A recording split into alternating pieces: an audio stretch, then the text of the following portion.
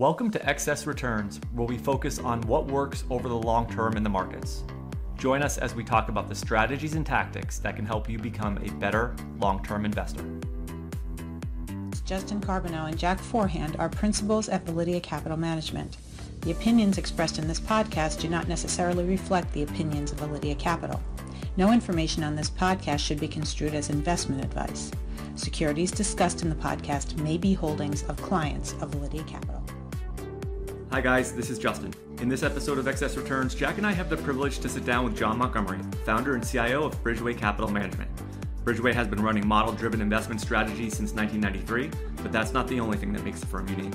From giving back to attracting the best people to thinking long-term, John explains how the firm delivers and builds on Bridgeway's mission.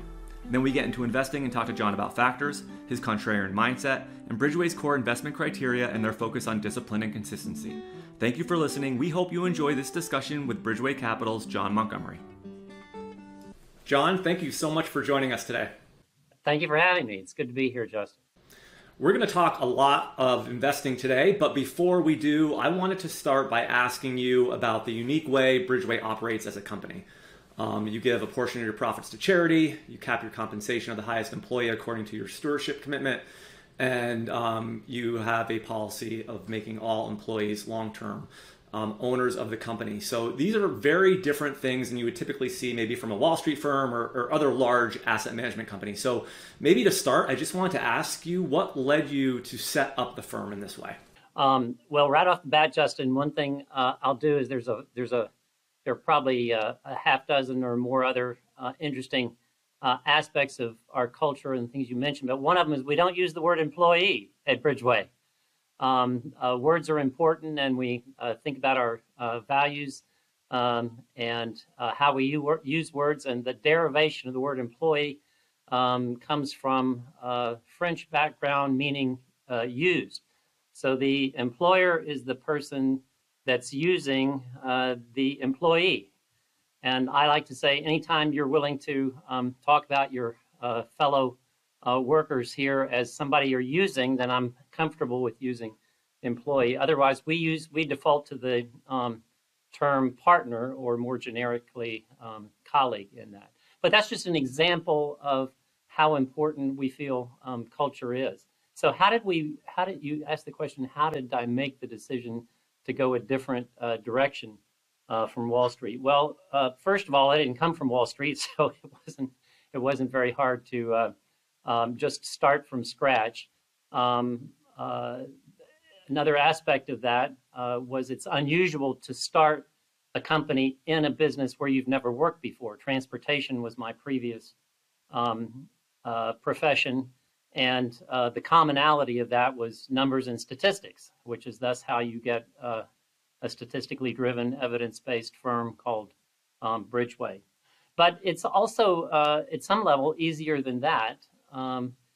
Just started thinking about, first of all, we're managing money as an investment advisory firm, and it attracts people who are aggressive with financial goals, is what I would say. And my wife and I had already achieved the level of, we could say, the American dream that we aspired to. So money wasn't really the next thing on our list. Our goals weren't very high from the career that I had started before, and we got married when we were 21. So those just weren't the top things on our list. But purpose in life was, and I thought, if you're going to start a company from scratch, think of everything that's gone in your career up to that point in a different direction. And when you start a new company, you get a chance to create it from scratch. You don't have to do all those things. So one of them was creating a great place to work. If you're going to spend all this time at a place, you want to do that. And we get awards as a great place to work. Our clients come first. And so integrity is our number one business value. We think a lot about how you can differentiate yourself and, frankly, have a lot more fun in life. And the third aspect of that is community. So those are the three C's: clients, colleagues, and community.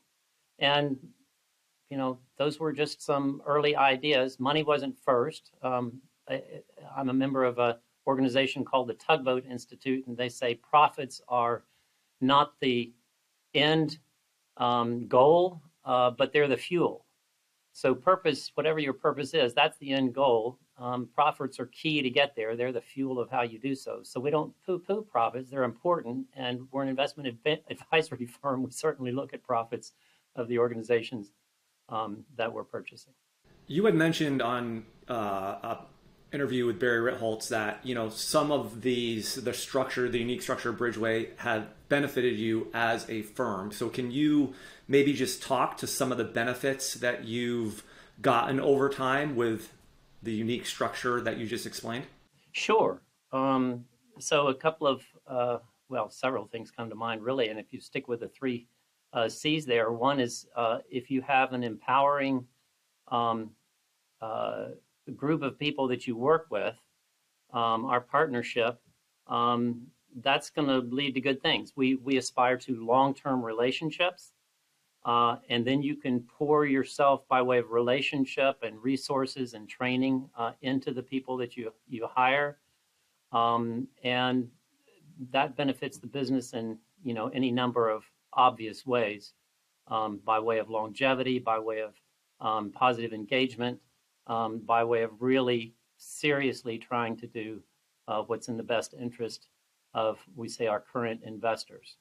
So that would certainly be one. The giving back half is probably the most strange one, because you think, well, if you're giving half away, then you've got half left over.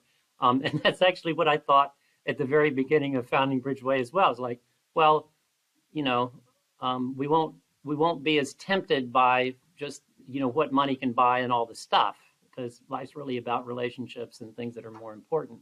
And at the end of a decade at Bridgeway, I thought, shoot, this didn't work at all. The half that we've got left over is much bigger than the full pie that we would have had we started out in a very different way. And I promise you, if more business people could get inside my head and see the reality of that statement, there would be a lot more generous giving companies in our culture and nation. So the giving half, you started that on day one? Yes. That was a founding? Amazing. Wow. What's your selection criteria for the charities that you support? Is there something specific you like to look for, or? Yes. Well, part of our vision, written on our mission statement, is a bit unusual for an investment advisory firm.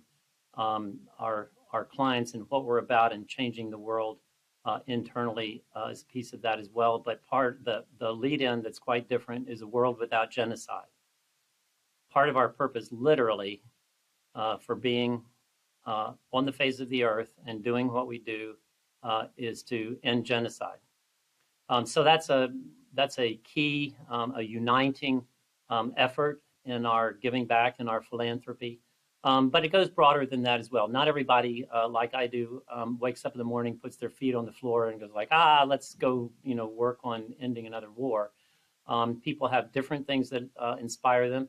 And we try and identify those and support each other at Bridgeway to do those. So among the partners that I work with, education is very important to many of us, if not most of us here at Bridgeway. And we do several things by way of education locally and nationally.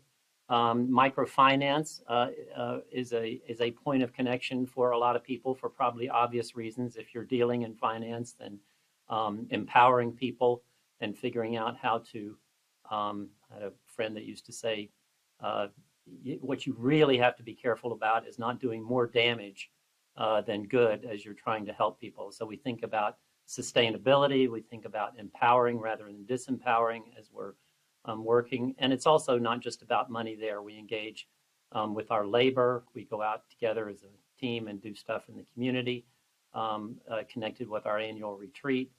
I serve on a couple of boards, nonprofit boards outside of Bridgeway, and we mix it up and learn from each other and are inspired by that. You can take any partner at Bridgeway, ask them, what lights them up and what are they doing and what are they about and how does it connect with the giving program at Bridgeway, and they'll have their own inspiring story to tell. We talk to a lot of quantitative investors on the podcast, and one of the things that's always the most interesting for me is sort of how they got there. What in the beginning of their investment career, what led them to adopt the quantitative approach versus what a lot of people do, which is thinking they can pick stocks. And I'm wondering if there's anything for you that sort of made you go towards a quantitative approach to investing. Yes. So two things. One, just most generally, I'm an engineer. I love to fix things. And, science and statistics and empirical evidence is part of my background and thoroughly ingrained in kind of a worldview. Apart from that, I have two advanced degrees. So I have an engineering degree, a master's from MIT. So that's the part that relates to what I just said. And then I went back to school about 5 years later and got an MBA from Harvard Business School. So I'm at Harvard Business School, and I'm in a different industry, but I thought, well, I'll take a few investing courses while I'm here and maybe earn back the opportunity cost of, having taken 2 years off to go to business school. That was my thought. So it's kind of an large, like, oh, this will be kind of a sideline, but interesting thing to do. So I'm in one of those investing courses, second year, and it's a class on a quant. And so there's numbers and statistics in investing, and I'm fascinated. I was like, oh, I didn't know you could do this. I thought, you interviewed management and you did the historic CFA deal, and, you had a view on the economy and then, industry and then companies and all this stuff. I grew up the same way. But I'm in this class, I'm exposed to this. At the end of the class, the professor steps back and he strokes his beard and he goes like, so how many people in this class think when they get out of Harvard Business School and go to Wall Street, because most of those classmates did, could beat this track record? And I'm looking around the room and 80% of the hands go up. Now, I'm already familiar with the 80-20 rule. I'm going like, I didn't know the degree to which is true, but after costs, it's the other way around. 80% of the hands go up. And it's not because these are arrogant people. They're actually, more down to earth than I thought before going there. It's simply that they're used to succeeding. They have a view of, their own talent and being able to ferret this out. And that's the normal model of bright people doing in investments. And the thought that jumped in my mind was, if that's true, if 80% of the people think they can beat the market and only 20% of the people say can, that's an opportunity for quantitative methods. You should be able to come in with the discipline of data and quantitative methods. Today we'd say, AI in there somewhere. But that's a big advantage. And this was an insight from, 35 years ago. But it was a quantitative and a behavioral finance insight before I knew what behavioral finance was. So that started me thinking about how to apply quantitative methods. That's what lit me up. And I'd say that was, a point in time that set me on a path to doing what we do, how we do at Bridgeway. It's interesting because that overconfidence sort of plays into every part of life. If you ask people if you're an above average driver, I think the numbers are something like 90% of people think they're an above average driver. So I think it sort of carries to every aspect of our lives, and it can obviously be really dangerous in investing. The Lake Wobegon effect, I believe, for sure. But you're right. That aspect is part of it. The other psychological aspect that's key, I think, to investing is the tools that you use that work in many areas of your life get you off track in investing. And that works like this. We call it the behavior gap, a term coined by Carl Richards, which is normally, like, you're buying a refrigerator, you go out, you do reviews, you find out what's good. You get this in, you ask your friends, you do research on the company, and then you go out and buy a great refrigerator. You do that with a stock, and the problem is managements can pull the wool over your eyes. You have a natural tendency to buy what's done outrageously well right now and then hold it too long. That's a momentum. Momentum's a fast moving. But it's not a great way to buy stock and hold on to it for 5 or 10 years. So what works in one area of life actually gets you in trouble in investing. That sort of leads right into my next question, which is there are many approaches to investing that are being utilized today that are not necessarily based on long-term evidence of what works. And you guys had an interesting phrase on your website that talked about your approach, and you talked about it having an evidence-based worldview. And I'm wondering if you could just talk a little bit about what that means in terms of how you build portfolios and how you manage money. Well, at Bridgeway, I like to say from a quantitative standpoint, we believe in two things, a risk-based view, but also a behavioral based worldview. So we believe in numbers and statistics and modeling and all of the good and also hard things about using statistics. The good things are the discipline, the ability to go back in history and see how things have actually worked. And the downside is data mining. That's public enemy number one of how we do what we do. So we're always guarding against data mining. We have, half dozen ways to try and guard against it. One of our team members, the director of research, is amazing at this. Like, he is so good and so allergic to aspects of data mining. That's helpful to have on the team for sure. But another member of our team, Kailu, likes to say, the problem is the only true out of sample, which is one way we avoid data mining. The only true out of sample is called the future. So, that's a fair statement.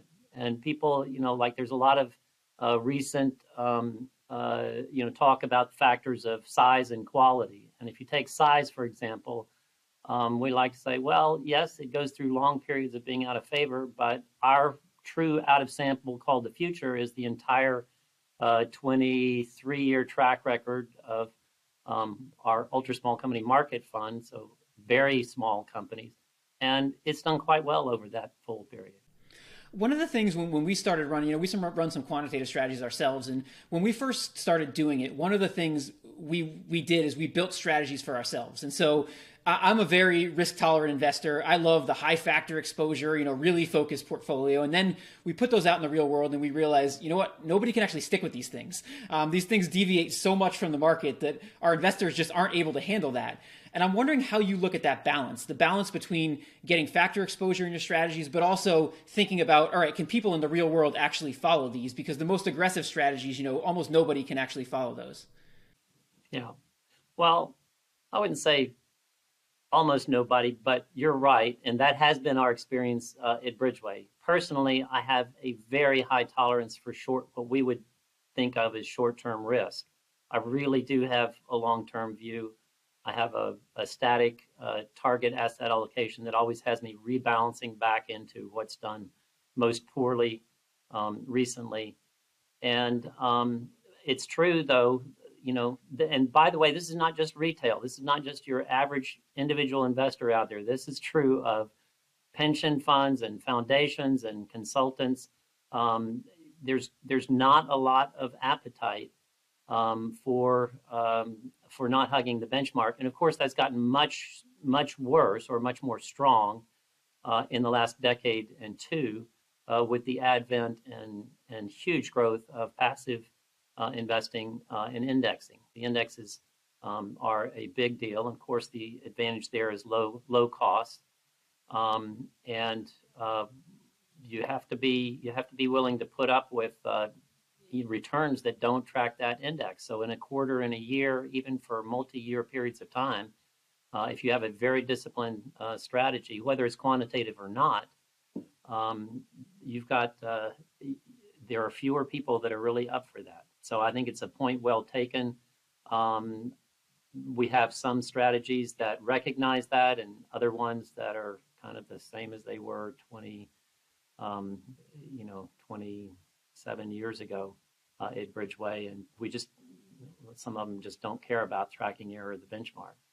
One of the things we talked about with Jim O'Shaughnessy when he was on the podcast is this whole idea of that investors have 2 points of failure, which gets at the point you were talking about, which is one point of failure is when the market's down, they're going to panic and they're going to sell. And the second is when they're underperforming, they're going to panic and they're going to sell. And, as I've done this for a while, and I want to see if you agree with this, I tend to think the second one might be a bigger problem than the first one. Like it's almost harder to watch people around you making money while you're not than it is to actually lose money while everybody else is losing money. I mean, what do you think about that?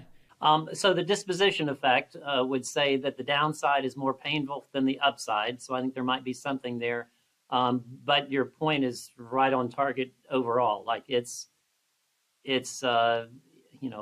Carl Richards refers to it as the cycle of fear and greed. When things are going great, you think, oh, how did I miss that? I need to get in. And on the other hand, then you get in and it reverts to the mean and you're like, oh no, it's down, X%. Why did I ever think that this was a good idea? So you sell and chase the next hot thing. There's good research that says even if you buy at the top of something, but hold on to it long term, you tend to do very well. I like to say have a static asset allocation, write it down, stick to it, always rebalance back to the target, which forces you to turn the behavior gap that you mentioned on its head. In looking at the strategies that you run, it seems like there's three sort of themes that play a role in the selection process: the company, financial health, price momentum, and also some value metrics, I think, come in there. But before we want to talk through each of those with you, but before we get into that, could you maybe just at a higher level walk us through your overall portfolio construction process and I guess your philosophy in terms of building these systematic portfolios? Yes. So we have two groups of strategies at Bridgeway. Called Omni and Select, and they work a little bit different. Omni is where we're just trying to capture aspects of some unique asset class put together in an unusual way. So one of our long-term strategies is our blue chip fund, and it's non-market cap weighted, very large cap, we call ultra large cap strategy. So we're just trying to give you exposure to that, and in return, you get a very low expense ratio. And that's an example of one of our Omni funds. We've got an Omni fund that's on the other end of the size spectrum. We call our ultra small company market fund. So we have some tilts, but mostly with those strategies, we're just trying to give you exposure to whatever the name of the strategy says, and we do it in ways that are thoughtful, and sometimes there's no one else out there doing it. So you won't find many non-market cap weighted, very passive strategies like our blue chip. And then on the other hand, we're a small company, so the big guys are too big to offer a truly small cap, ultra small cap strategy. Those are both on the Omni side. I think of equal interest is what we call Select. And that's where we had these three groupings that you speak of: value, momentum, company, financial health. And the key aspect, two of them, there are more, but two key aspects of the portfolio construction there are that we're always rebalancing to target weights of those three categories. And again, that forces you to always be adding more money into what's done poorly and taking money away from what's done well. And over the long term, that has both some key positive risk characteristics. It also tends to tilt your overall portfolio construction toward value, which we like. That's been seriously out of favor the last 5 years. But long term, we know that that's one of the granddaddies of factor investing. So we like that from a portfolio construction. So rebalancing back to target weights of those three categories. And then likewise, I'm not a fan of market cap weighting overall. It's a momentum type strategy without a rebalance. So something goes up and up and up, and you ride it up, and then it crashes, and you crash right down with it. It's also got aspects of non-diversification that we don't like. So Apple makes up a huge percent of the total market capitalization right now. I remember when funds were filing to become non-diversified funds back in 1999 because Microsoft was getting to be too huge a piece of the pie. I mean, this is an S&P 500 index fund filing to be a non-diversified fund. Stop and think about that for just a second. There's a red flag in there somewhere. So those are two aspects of our portfolio construction: the rebalancing and the non-market cap weighting. let's peel back the onion a little bit on a value. Some investors, some quant investors have a specific value factor they use, while others might use something like a composite approach, so multiple value factors. So how do you, how do you think about, I guess, value and the best way to define it and capture it when building these types of strategies? We're a fan of multi-metric aspects of any factor. So our director of research completed a project a couple of years ago, and we've got a thought piece out on it just on that aspect. And he used value as the factor to look at. You could look at other factors and come up with a very similar conclusion, but it was dramatic because he went back to the full Fama French or the Ken French library of factors with respect. I think there were 3 or 4 different metrics of value. And price to book is the academic gold standard of thinking about value. So you can look at how that performed over the long term and in decade by decade. And then he went back and took just a plain vanilla equal weighted 4 different measures of value, like price to sales, price to earnings, and added those in. When you add them in, what you learn is that it does a little bit better over time, but the risk aspects are like noticeably better. So you get a little bit of maybe on return. Any one year, one of those 4 metrics is obviously going to be the leader versus the average. So you'll never be at the top, but you'll never be at the bottom. And it gives you a less bumpy ride along the way. And Jack, I think back to your earlier point, a less bumpy road is good for keeping people in a strategy. Quality is probably one factor that most investors find difficult to sometimes define. And it seems like when you're referring to your company financial health sort of category or criteria, at least in part, I think you're referring to a quality factor. So just in general, what types of metrics are you looking at when you're trying to find those quality or financially healthy companies? Well, I agree with your point. There is a gold standard of measuring value. There's not really a gold standard of measuring quality. It's harder to get your head around. Like, we all think we know what it means, right?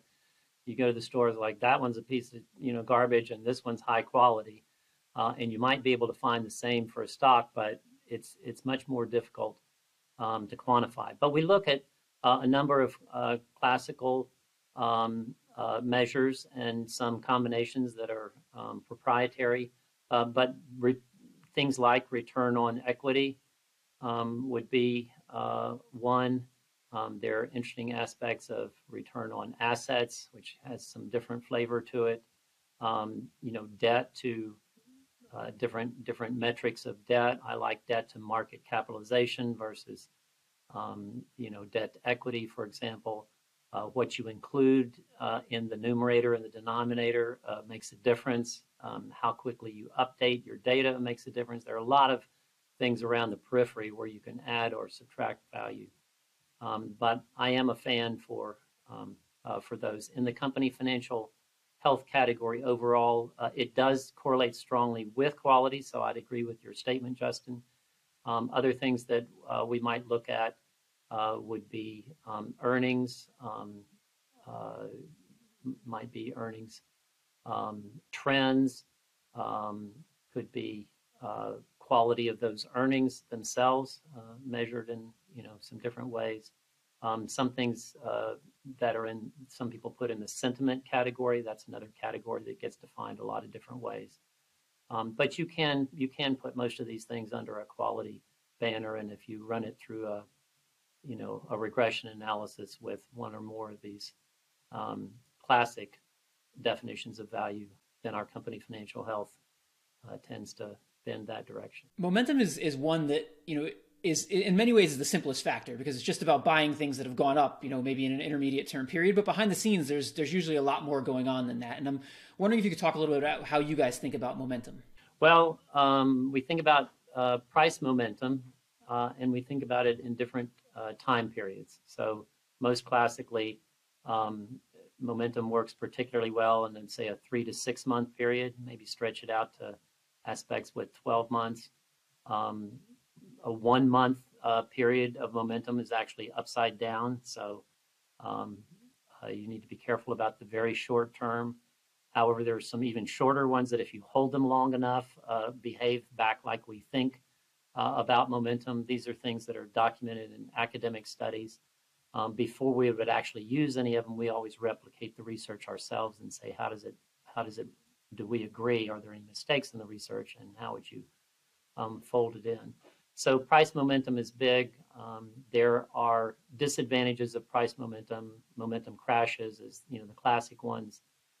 We also know that there's a flavor of down market in the last decade, which was not true in the market prior to the 2008 downturn. And momentum models are in particular susceptible to those. So it gives you a flavor for, numbers and statistics is what we do. We look at different market environments. Anything we do, we want to know how it is likely to, or at least historically, how it has performed, so that you're not surprised. And in the futures, our director of research says the future is not going to replicate history, but it rhymes. So that's how we think about it. One of the things we found in studying successful investors over the long term, like you, is there typically is always a period somewhere in their history where either they had a big mistake they made, or they went through a period where they underperformed for a while, and sort of how they came back from that and what they learned from that ended up being very important in their long-term success. And I know you focus a lot on your mistakes and learning from them at Bridgeway. I think I read somewhere you have a mistake wall where you put up your mistakes, and you mention them often in your client letter. And I'm wondering if you could just talk about maybe some mistakes you've made in the past, or some periods where you've struggled, and maybe what you've learned from them that's helped you become the investor you are today.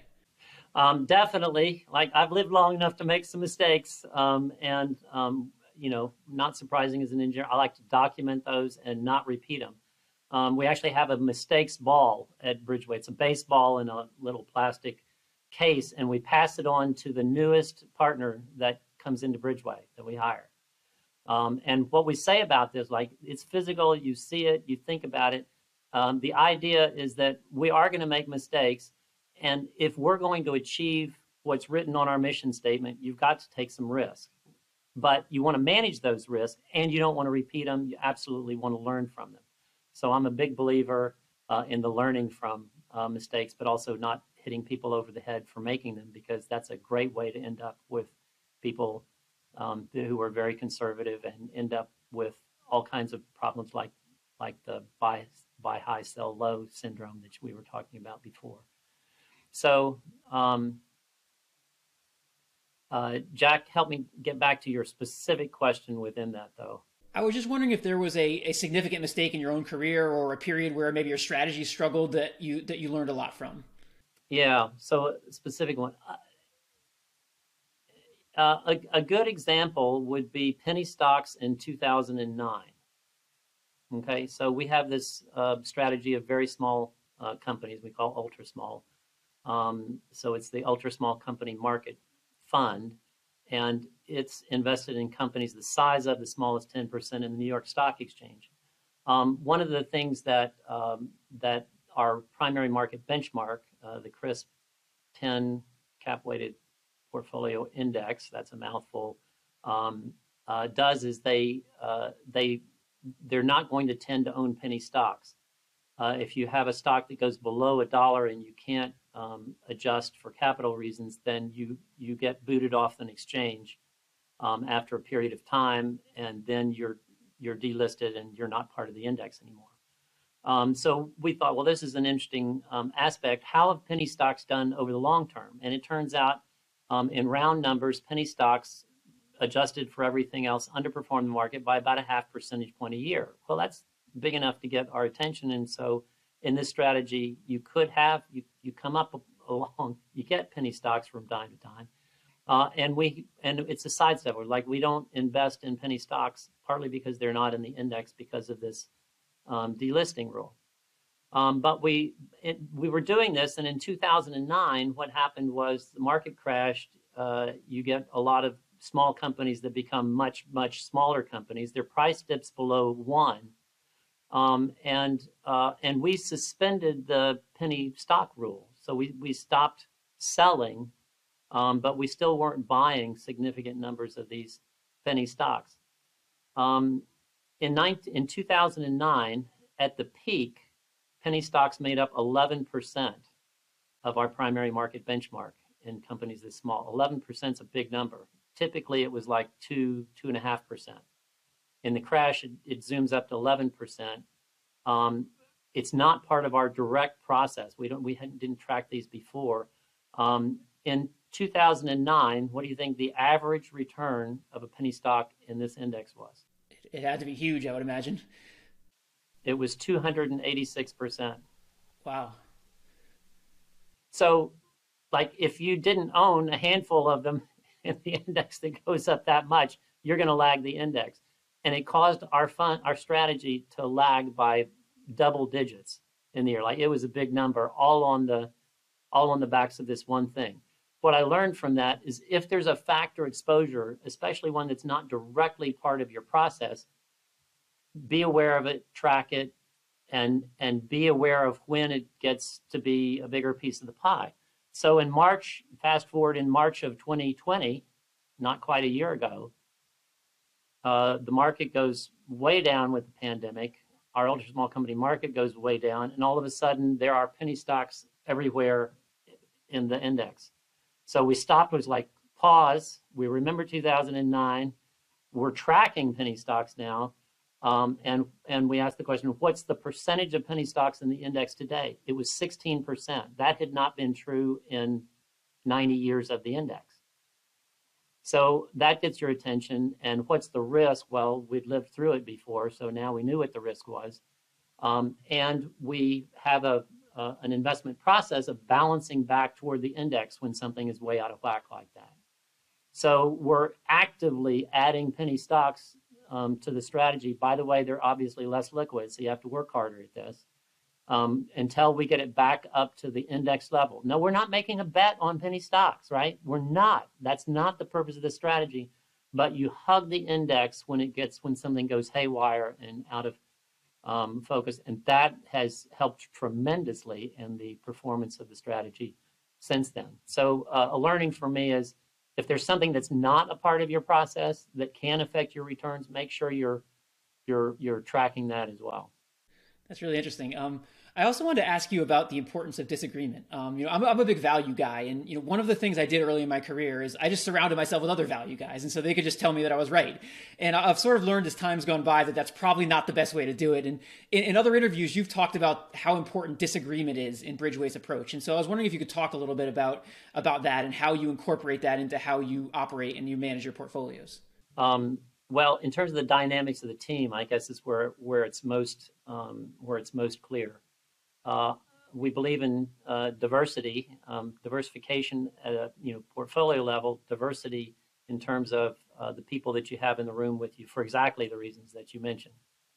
If you're just listening to people that think like you do, you're in a silo, and you can look at our country and the politics and see the problems of doing that. So I'm a huge believer in dialogue. Bridgeway has a whole program that we call servant leadership of listening, not going up a ladder of assumptions. We have learning partners.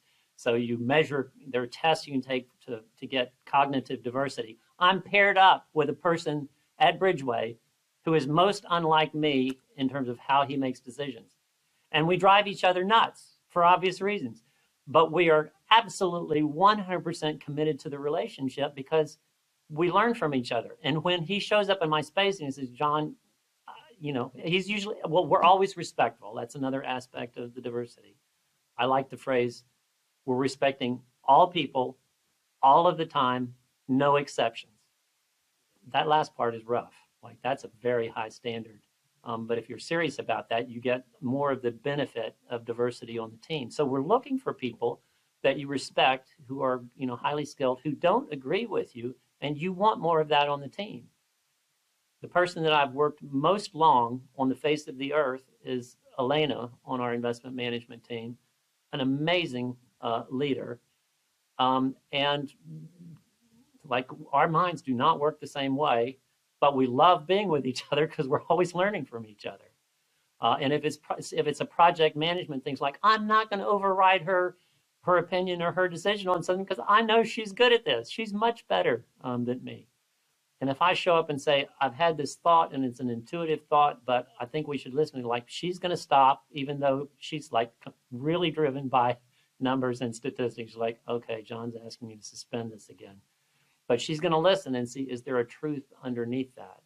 And I think that's great for any team, any thought process, and it certainly and especially includes investment. John, sometimes when we're talking about quantitative models and this type of investing, people often think that these things just like run on autopilot and just kind of develop themselves. But the reality of it is that, behind each investment strategy, there's a thoughtful person or team that's making decisions and testing various different types of strategies and factors. So I wanted just to ask you, maybe give us an example or two of how your process has evolved over time. When we had, going back to the interview with Jim O'Shaughnessy, and I'm sure you're familiar with his book, What Works on Wall Street, O'Shaughnessy's strategies have sort of evolved over time as we've gotten more data on things and as he's looked at different metrics. So I'm just wondering from Bridgeway's perspective, like, how have your strategies evolved and what does it take to change a strategy? Well, there are both sides of that. So I'd say, front and center and higher up is the discipline of having a process and following the process. And since we're statistically driven, evidence-based, we do the research, we do the modeling, we write that down, we document it, and then you get to, by the way, 90% of research goes in the trash can, and we celebrate that. It's not everything you think of. And by the way, there's a bias not to do that among quants, right? You don't want to do all this work and then just throw it in the trash can. That's a bias that we have. So we celebrate the ones that go in the trash can just as well as the ones that we implement. But things do evolve over time in the process. But the basic core hasn't changed squat since the beginning 28 years ago. We're still focused on the numbers. Things that are different are my views on risk. I used to think like everything was driven by risk, and you could track that exactly. And the thing that threw me off was the low vol effect. It's like we're taking kind of the textbook academic measure of low risk and high risk by standard deviation of returns, let's say, and if you believe in risk, I'm thinking like, okay, so high risk you should be rewarded more for, and that means that it should do well over the long term with a lot more volatility in the short term, and the reverse. And it turns out that's not the case. Likewise, beta, low beta outperforms. So I had to come to terms with the data speaking to me in different ways than what I grew up with and what I believe. So what about that? Well, the human tendency is to block all that information out. Like once you've decided how the world works, very strong human tendency is look for information that corroborates what your opinion and keep away the data that doesn't. We're always straining. We're human, like we've got a pulse, but we're always straining to do the opposite of that. So now I'm a believer in behavioral finance as well as the risk view, and it incorporates some of this, and it complicates things. But that would be a change in our process, that we're more open to non-risk-based factors and strategies and things that affect trading. And some of this, would fall under supply and demand. We have interesting recent experience in the marketplace with GameStop and what I call the Robinhood stocks on that. You can look at this as supply and demand. It all lines up pretty nicely. And you can guess, the directions of what's going to happen when things are this far out of favor, but you're probably not going to get the timing right. Don't ever think that you'll nail the top or the bottom. And that's something that I would say our process has more specifically recognizes than in the beginning. When you're 40 or 30 and you look at a certain amount of data, you think that's a lifetime of data. And it is, but it's still not long enough. And I like to think there's always one more standard deviation out of favor you can get. So at the end of 2019, large cap value stocks had been out of favor relative to growth stocks as measured by the Russell 1000 indices of each. In round numbers, 10% a year, 3 years in a row. Those are very large numbers. And you could say, well, it's obvious value's going to come back, and so I'm going to, leverage value. And you would have been wiped out in 2020 because that was a 30+% year of growth outperforming value. So there's always one more standard deviation than you can have, and don't ever think that you can time it. But it does mean from a risk standpoint, we always look like, okay, this may be really cheap, or it may be really something that we measure statistically, but what would one more standard deviation do relative to what you've got in your database? Good. Thank you for that. That's the next question I want to ask you is related to value. And to your point, up until maybe just even a few months ago, value had struggled a lot. And there's different narratives as to why that might be. Some people basically say, the Fed and the interest rates has been bad for value because they're so low, or that, the value premium might not be as robust because too many people are, using it or in their process, or maybe intangibles have, affected sort of value. So I'm just wondering, and I'm not making you make it like a timing call here on value, but, how do you, when you think of like what has happened in values, relative underperformance, let's say over the past 5 to 10 years, what do you think of that? And do you have any outlook for the future of value stocks, let's say over the next, 3 to 5 years? Again, not a timing call, but just want to hear your thoughts on that. You asked about 5 questions, and I've got an answer to every single one of them. But Justin, before I end, you're going to have to bring me back to some of the specific ones. The big view on this is that I'm a contrarian at heart. Like we've already mentioned, like we have some momentum models. So those are like we invest in a diversified way in momentum, which is kind of the other side of the coin from value. But I'm most happy when everyone else is wringing their hands. So I love value stocks right now. This is unbelievable. This is amazing. I'm the guy who in 2009, after a crash, is hopping around the room going like, this is awesome. Stocks are so cheap. We can buy many more shares with the same amount of money. And I ask people, I ask investors like, so you've saved up and you invested, let's say you have $100,000 in stocks and you're new to this. And you're sitting there at age 30, let's say, looking forward. Let me ask you a simple question. Do you, right now, today, do you want the stock market to go up or do you want it to go down? There are many gray answers in finance. Like there are many, like, well, you could do it this way. There's a right and a wrong answer to this question. As long as you're still saving, investing, in other words, as long as you're in your income producing year, the definitive correct answer to this question is you want the market to go down as far as it can, as fast as it can, for as long as it can, as long as you still have a job, so that you can continue to invest at cheap. Now, the day you retire or the day you need to pull it out to invest money in a house, that day you want it to be the opposite of that. But until then, you should celebrate every day that it goes down. That's true with factors as well. We're always rebalancing back to the mean. So all else being the same for today, I'd rather it be cheap while I'm adding more in. So I love this. I'm also human. And so, yeah, I like to, shareholders have more positive comments about you when things are going up. I feel that part. I feel that part as well. Justin, you had a couple more specific questions in there, though. I want to make sure I don't get away from them. Yeah, no, I think you hit the nail on the head there. It was really just and maybe your outlook. I think you answered the question. I mean, I think you're bullish on sort of value stocks because of the fact that they have, relatively underperformed over a very long period of time. And that's, so you did answer the question. Thank you. Let me just say, so we're sitting here in mid-February of 2021.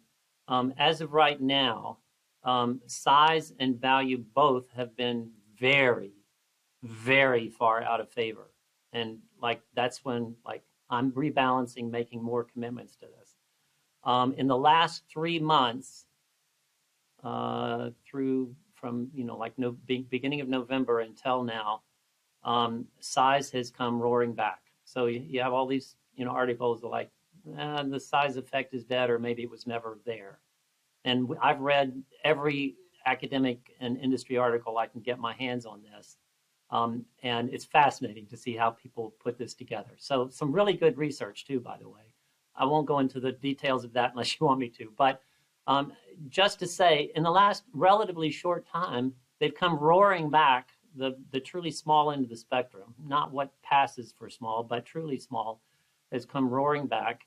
And they've still got farther to run as we measure it. So they're not expensive yet. They were left behind for a whole blasted decade, and they were really cheap. And so now they're not quite so cheap, but they're still on the good side. However, so he's like, is it too late to have gotten into that? It's like, well, 3 months ago would have been better. But you're never going to time that exactly right. And I would say they're still on the cheap end of the spectrum. Value, however, has not come roaring back. Value had a nice blip in November, and year to date so far, it's kind of just flat. It's gone back and forth. And you break that down, but as an overall statement, value is just flat, and to me, it's the 100-year storm. Like, we are that far. Once in a lifetime, you get value this cheap. And we're still sitting on a point in time. That doesn't unfortunately mean it's not going to get cheaper. It just doesn't mean that. You just can't time these things. And believe me, I tried. I would like to be able to do so. We've done a pile of research on that.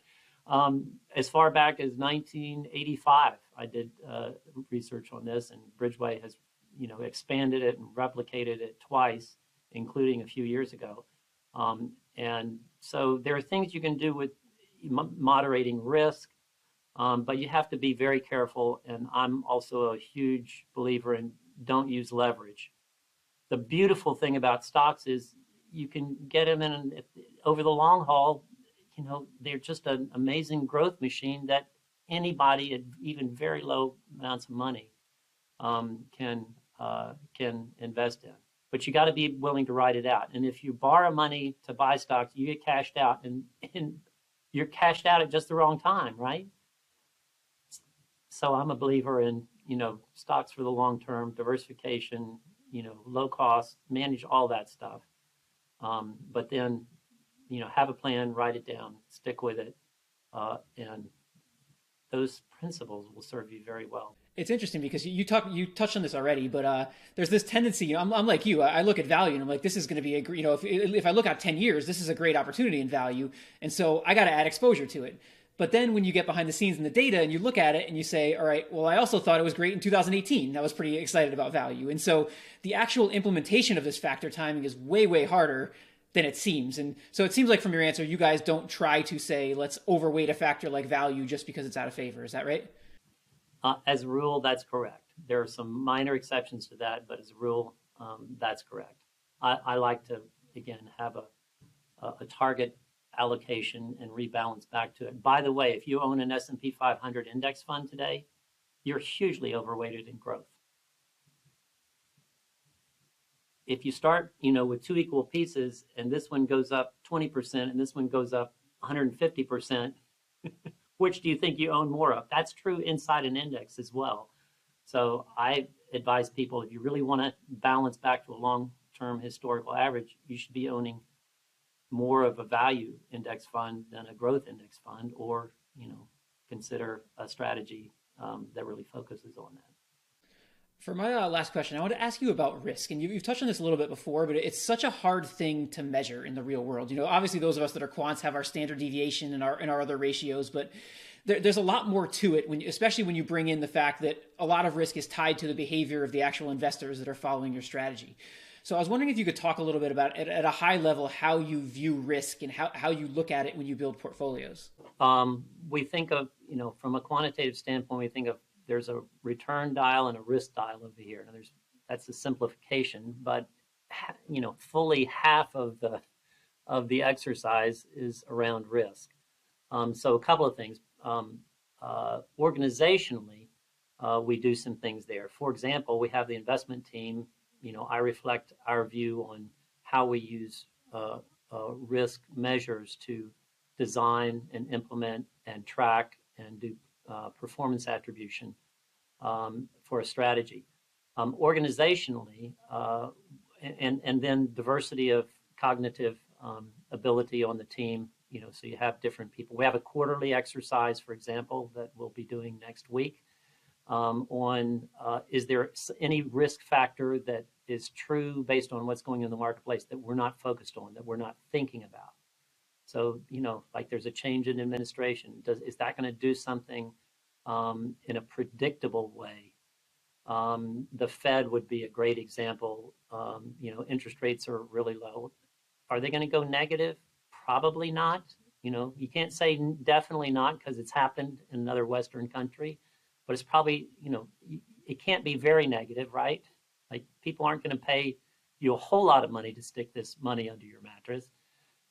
So we say this is an unusual time. Interest rates have a huge upside and very little downside.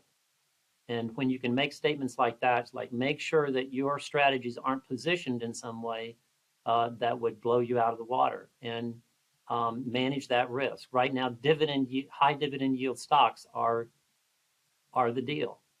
If you believe that there's significant upside potential for interest rates, people have replaced fixed income because interest rates are so low with high yielding stocks. And we can prove statistically these have been bid way up and they're much riskier than they used to be. People think of high yield stocks as safe. Historically, they have been. Today, they're not.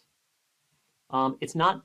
If that's a variable that's not in a strategy and a model for us, we don't override the portfolio strategy, but we'll hug the index on that metric. So we're tracking every strategy at Bridgeway and saying, are there any where where the yield is creeping up above its benchmark? And if the answer to that is yes, then we look at zero cost ways of bringing it back to the benchmark. So that's how we think about risk on the team. Organizationally, there's also a committee at Bridgeway called the Portfolio Innovation and Risk Committee, who independently of the investment team is looking at all this stuff. They're there to, so it's cross-team. There are people from marketing. There's the president of the company, myself as a CIO, and a head of the committee that's independent. And it's to look over the shoulder at the investment team and our strategies and to say, are we behaving? Are the strategies behaving like in accordance with design? Are we doing what we say? Are there any red flags in either the performance looking back or exposures looking forward? That's part of their job, and I'm proud that